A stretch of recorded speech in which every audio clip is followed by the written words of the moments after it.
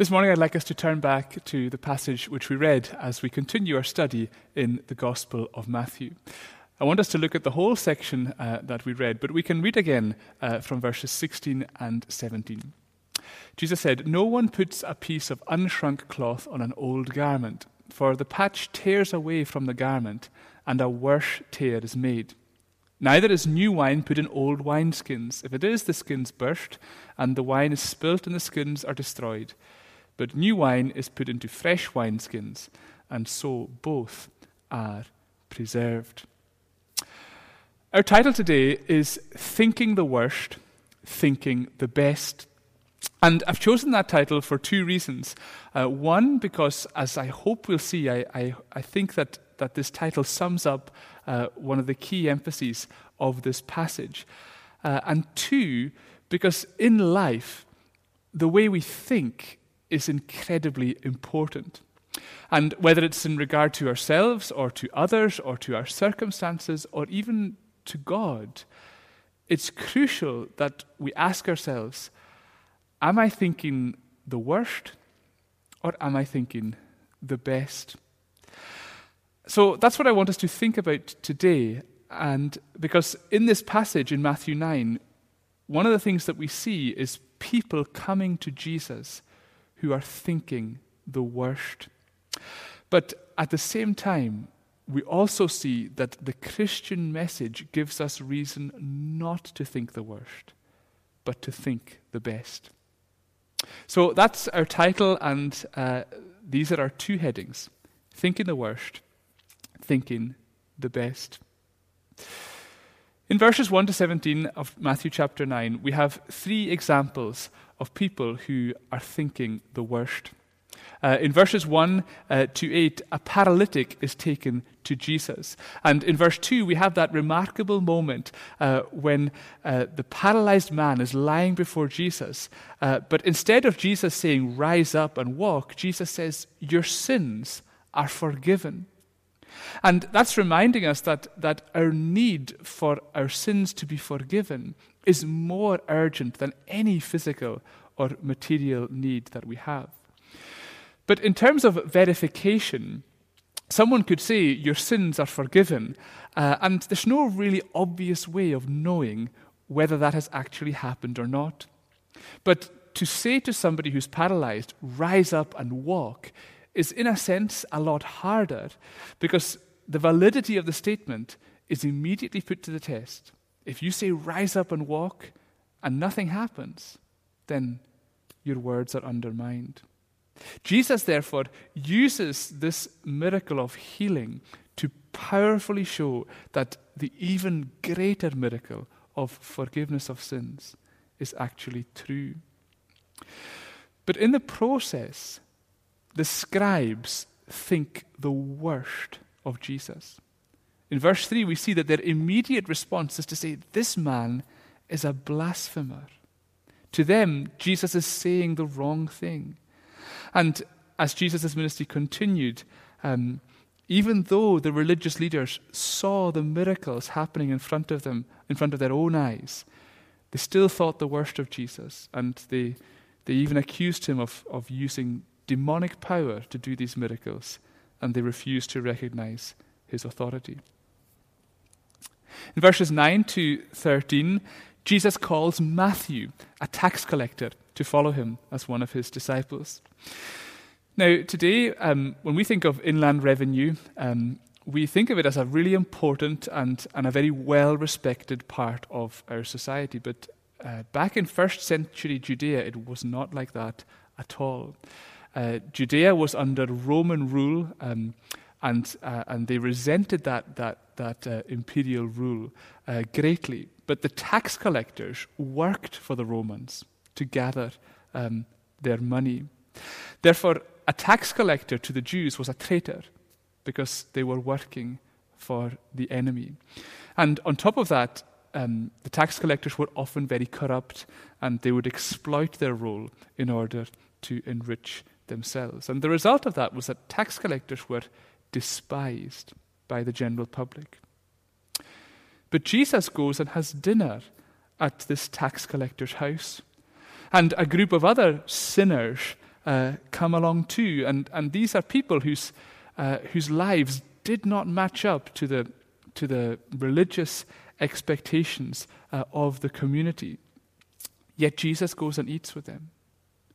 The Pharisees, however, think the worst.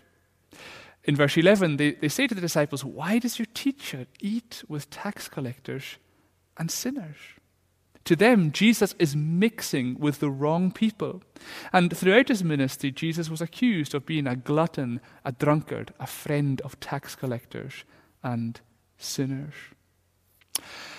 And then in verses 14 to 17, we have the question about fasting, which comes from the disciples of John the Baptist. Now, it's hard to know whether that question is just a simple inquiry, why do we fast but your disciples don't? Or is it more of a kind of veiled criticism where they're saying, why aren't you fasting in the way that we are? I'm not actually sure which one it is. Maybe it's a bit of both. But what is clear is that the question itself arose from a negative mindset. For the disciples of John and for the Pharisees, fasting was associated with sorrow and calamity. You see that back in the Old Testament. When something awful happens, people fast in response. So these disciples of John who came to Jesus, they fasted because they could see everything that was wrong with their circumstances. And that's confirmed by what Jesus says to them, because he describes their fasting in terms of mourning in verse 15. To these people, Jesus had the wrong mindset. They thought that he should have been mourning and fasting instead of rejoicing. In each of these situations, then, we see people who are thinking the worst. And Jesus, in many ways, sums it all up in verse 9 when he says, "Why do you think evil in your hearts?" And the consequence of that mindset is that all of these people are missing the amazing truth that's in front of them. So with the healing of the paralytic, we see a very clear demonstration of Jesus' authority. He's the Son of Man. He has power and authority to forgive sins, and he proves it by healing the paralyzed man. With the dinner at Matthew's house, we see that Jesus has come to help people who are in need, to help people whose lives are in a mess, and he wants to extend his friendship to everyone, even to the outcasts of society. And in regard to fasting, Jesus uses the image of a wedding to speak of the joy and the celebration that we should be experiencing because Jesus, the Savior, has come. All of these great theological truths are being set before the people in this passage, and yet they are being missed because people are thinking the worst. And often we can fall into exactly the same trap. So, like the disciples of John, we can think the worst of our circumstances. That's true in lockdown, but even without that, we can have a very negative view of our circumstances. Now, that doesn't mean that our circumstances are never bad. Often they are, and that can be incredibly difficult for people in so many different ways. But what I mean is that whatever our circumstances are, often our mind and our attention is drawn to everything that's bad, and we can easily forget about the good. Like the Pharisees at Matthew's house, we can easily think the worst of others. So we can look at politicians and think that their every action is bad. We can look at colleagues and be convinced that they're out to hurt us and give us a hard time. We can look at drivers on the road and think that they're just an enormous collection of idiots. And we can even look at other churches and find 100 things that are wrong with them. It's so easy to view other people as a threat, as a problem, or as an inconvenience. But we can also very easily think the worst of ourselves. And I'm quite sure that many of the sinners who were eating with Jesus at Matthew's house would have felt a huge sense of failure and regret about how their lives had turned out. And it's so easy for that to be true of us. We can look at ourselves and see somebody who is mucked up in the past and somebody who's probably going to fail again in the future.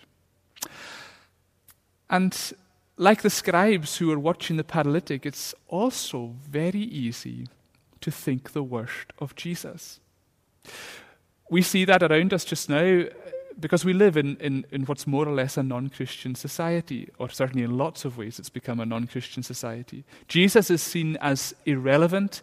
His name is used as a swear, and a lot of people don't want Jesus to have any influence in our society.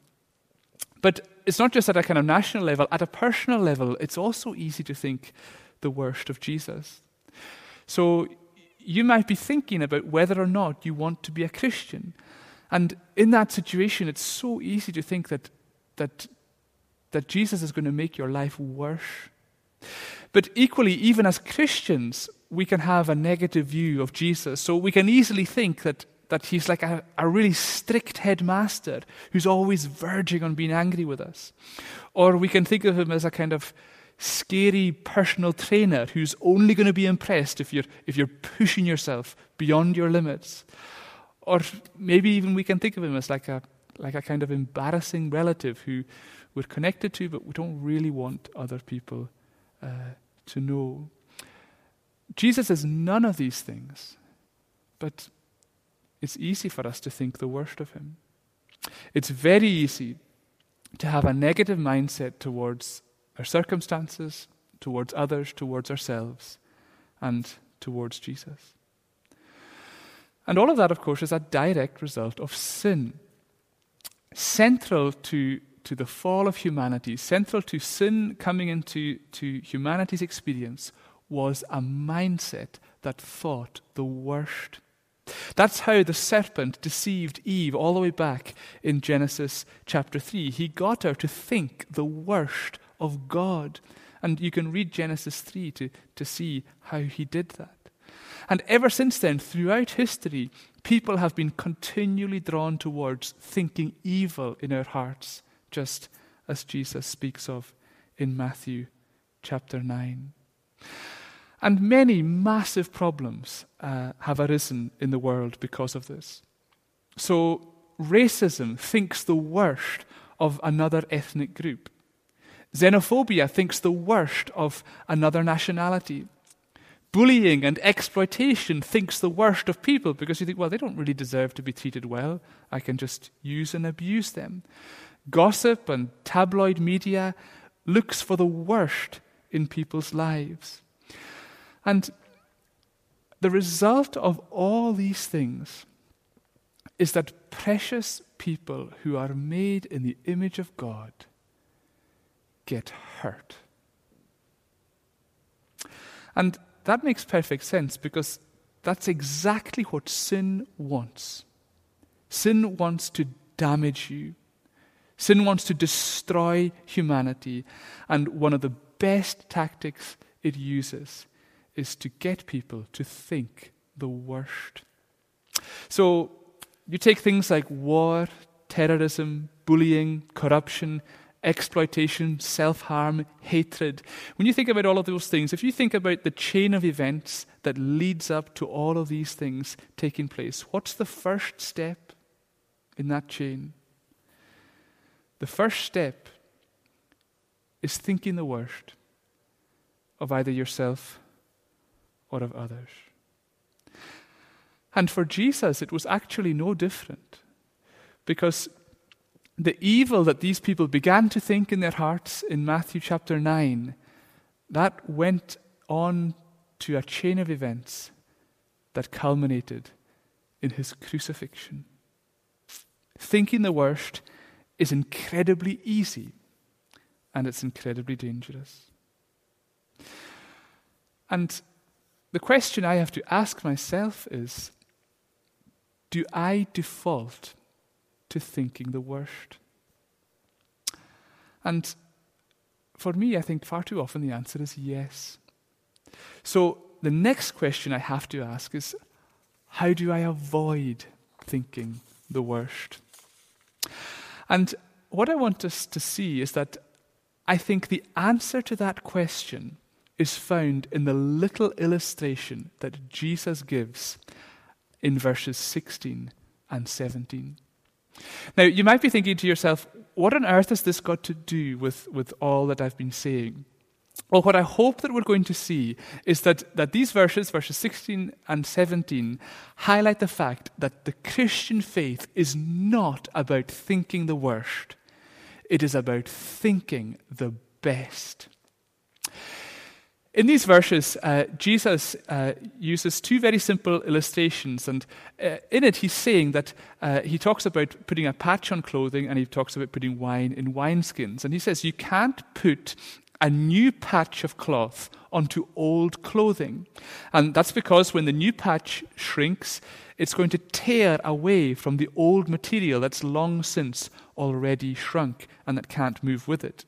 Likewise, you can't put new wine in old wineskins, because as the new wine ferments and as it releases gas and causes expansion, the old wineskins will crack because they've lost the flexibility that a new wineskin has.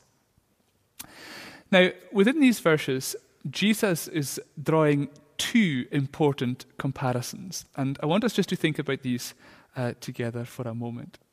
First comparison is old versus new. Jesus is using this illustration to say that in terms of God's plan of salvation, something new has come. So if you take the image of wine and wineskins, you see that at one level there's similarity and continuity. Both the old and the new are wine.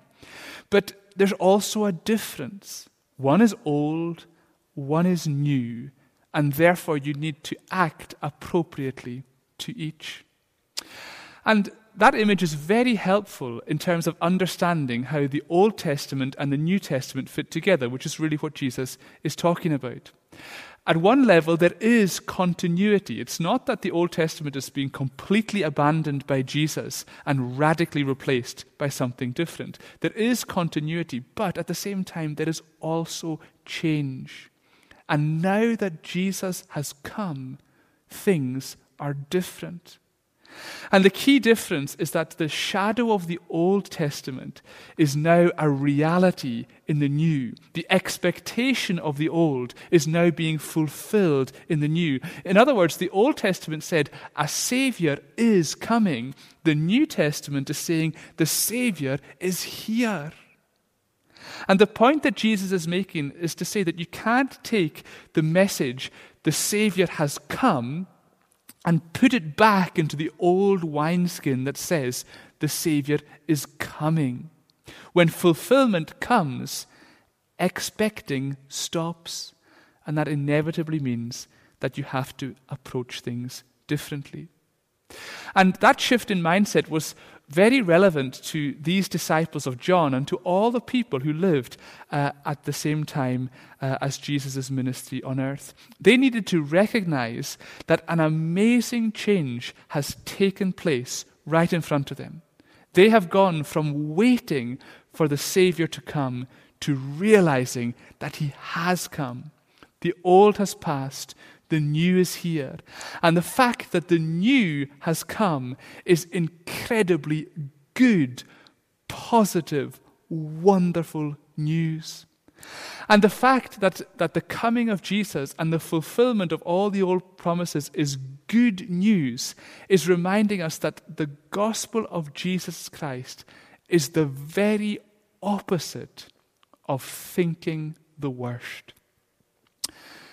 Because if you think about God and think about how God could view humanity, he can see a million things that are wrong. He can see all the ways in which humanity has rejected him as creator. He can see every single way in which we have failed him. In other words, God has every reason to think the worst of us.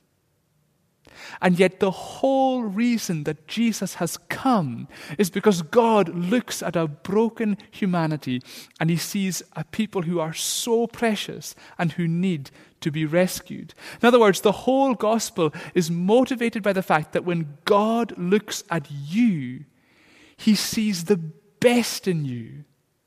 He sees someone who is worth saving. Now, that doesn't mean that God ignores our sin and everything else that's wrong with us. That's not the case at all. God knows better than any of us that we are sinners and that we are broken. But the key point is that God recognizing our sin is not a criticism. It's a diagnosis. And the difference is crucial because a criticism is aiming to harm you. A diagnosis is aiming to heal you. And the amazing truth of the gospel is that God's thoughts of you are so good and so positive that he gave his only Son to die so that you might be saved. Now, when you think the worst of people, you'll find any reason you can so that you can give up on them. But when you think the best of people, you will find any reason you can so that you'll never have to give up on them. And that is exactly how God thinks of you. And that's the mindset that lies at the heart of Jesus' mission. In many ways, the Old Testament is a story of failure. God's people kept on mucking up. And even the good times and good things in the Old Testament never lasted long. But that's because the old is only ever at best a shadow of what God's plan of salvation is really going to be. And when that plan of salvation is fulfilled in the coming of Jesus, when the shadow of the old becomes the reality in the new, we see the incredible, wonderful, positive, good news of Jesus Christ. And it's all grounded on the fact that when it comes to you, ultimately God does not think the worst. He thinks the best. Because the whole reason he gave his Son to be born in Bethlehem and to walk among us on this earth and to be arrested and beaten and betrayed and ultimately to die on a cross, the whole reason that God gave his Son to do all of that is because to God you are worth dying for. And that brings us to the second comparison that Jesus makes in this parable. He compares the old and the new, but he also compares rigidness and stretchiness. Now, what do I mean by that? Well, in both examples that Jesus gives in these verses, a key point in the illustration is that the old is rigid. So for the patch that gets put on the piece of clothing, as the new bit shrinks, the old can't stretch because it's rigid. And so as the new piece shrinks, the old just tears because it can't move along with it. With the wineskins, it's the same. The new wine needs to go into a new wineskin because as the wine ferments, it needs to be able to stretch. Old wineskins have become rigid, so instead of expanding, they just crack and all the wine will fall out and both wine and wineskin are ruined. Now, I think that this comparison between rigidness and stretchiness is very important. And that's because the negative mindset of the people in these passages arose from a rigidness in their minds. So the scribes were rigid in their opposition to the idea that Jesus could forgive sins. The Pharisees were rigid in their opinion that you should not be friends with tax collectors and sinners. And even the disciples of John were rigid in their view that their circumstances were bad and that we should not be celebrating. We should be fasting and mourning. And I think that Jesus is telling them, and he's telling us, that if we want to really understand the gospel, we need to resist the temptation to be rigid, and instead, we need to be ready to stretch. In other words, if we want to stop thinking the worst and start thinking the best, then we need to stretch our minds. So, when Matthew 9 talks about Jesus having the authority to forgive sins in verses 1 to 8, we need to stretch our minds to see how amazing that is. Think of your own life. Think of every way in which you are conscious of your sin. Think of every failure in your life, every mistake you've made as a child or as an adult, all the things that you wish you hadn't said or wish you hadn't done. Think of everything that weighs heavily on your conscience. And all of these things can be lined up together into this big panorama of failure in our minds. And all of these mistakes that seem to just stretch out further and further and further, we bring all of that before Jesus, and he says, forgiven. And the whole lot is wiped out. It's like on a computer when you do select all, delete, and it's gone. Jesus looks at that massive list of mistakes in your life and he says, forgiven. If you are a Christian or if you become one, every mistake you have ever made in your past or that you will ever make in your future is forgiven. And Jesus has the authority to do that. So your forgiveness is not just based on the kindness of Jesus or on his patience or his niceness. It is based on his eternal, unchangeable authority.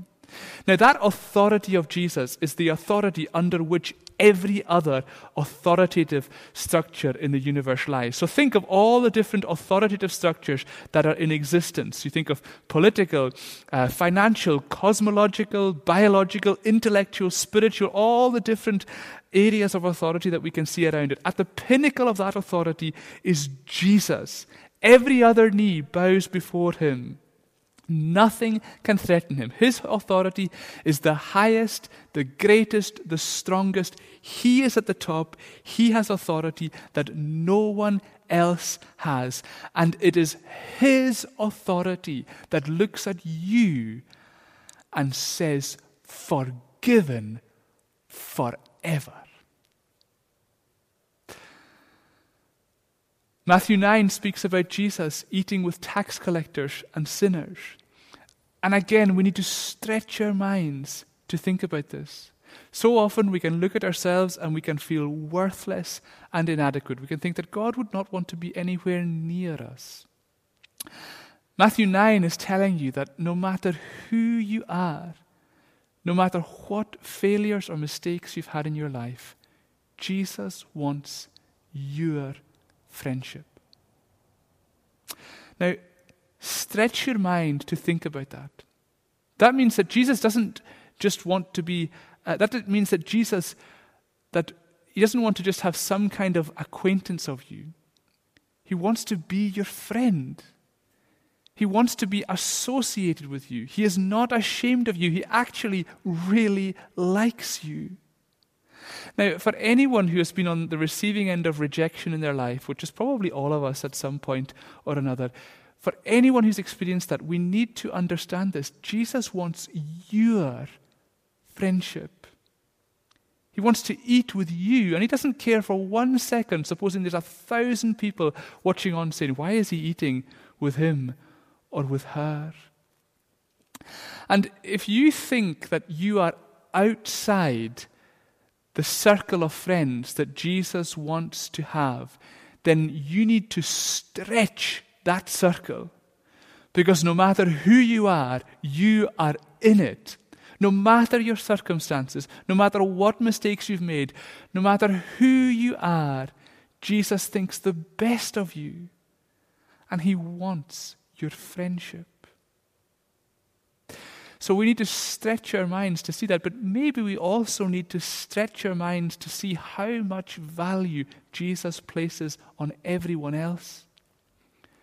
So when we look at colleagues at work, or people at school, or people in society, or people of other faiths, people who have no faith, people who are in a mess, people who think completely differently to us, maybe we need to stretch our minds to see how precious they are to God as well.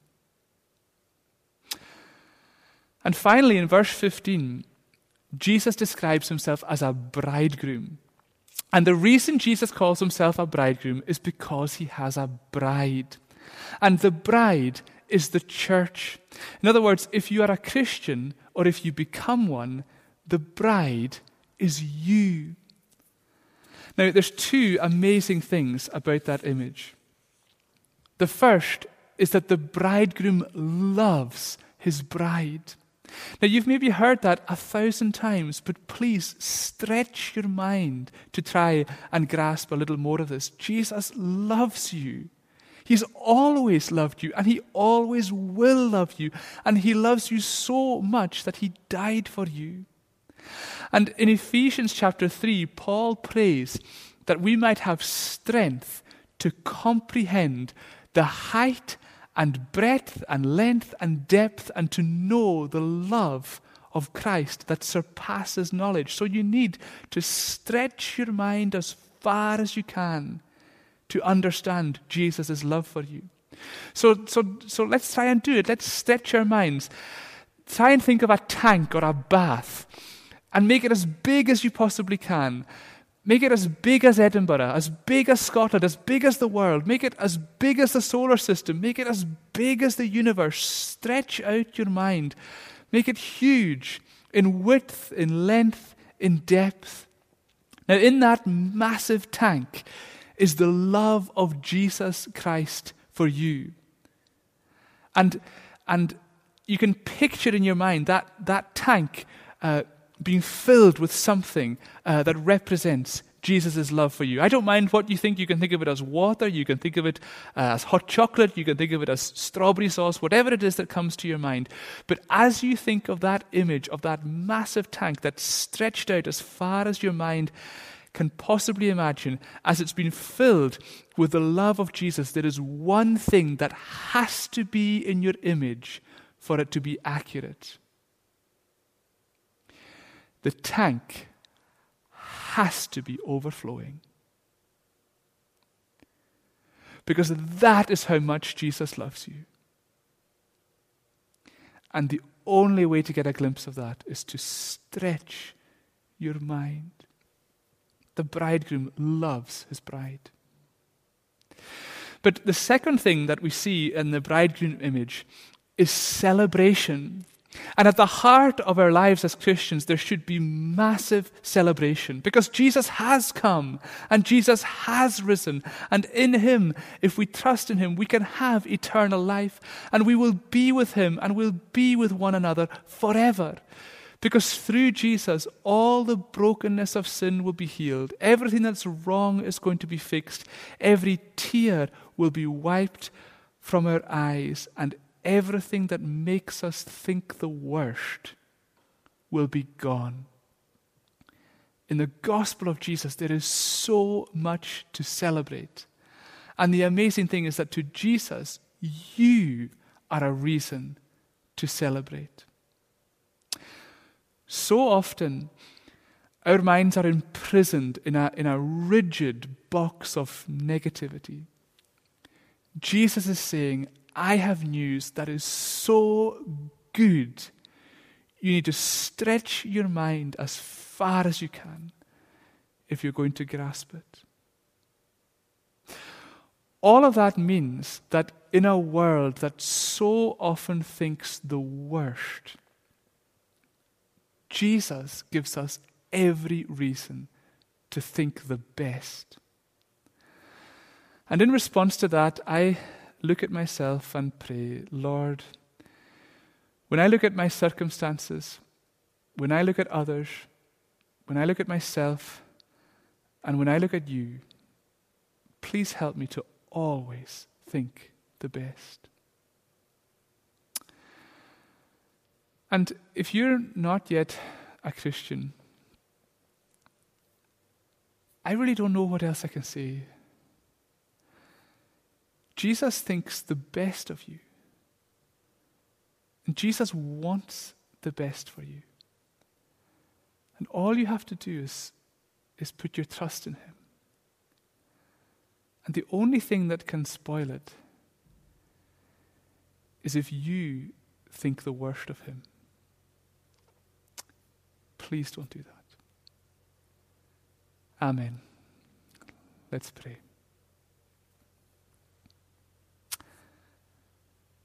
Lord Jesus, we rejoice in everything that you have done for us, and for the fact that you give us every reason to think the best. And we just acknowledge that you have given us such good news, such amazing hope, such wonderful joy, and we are so thankful to you for everything that you've done for us. And we pray that we would think the best of our circumstances, of one another, of ourselves, and above all, of you. Help us all to see just how incredibly good the good news of the gospel is. Amen.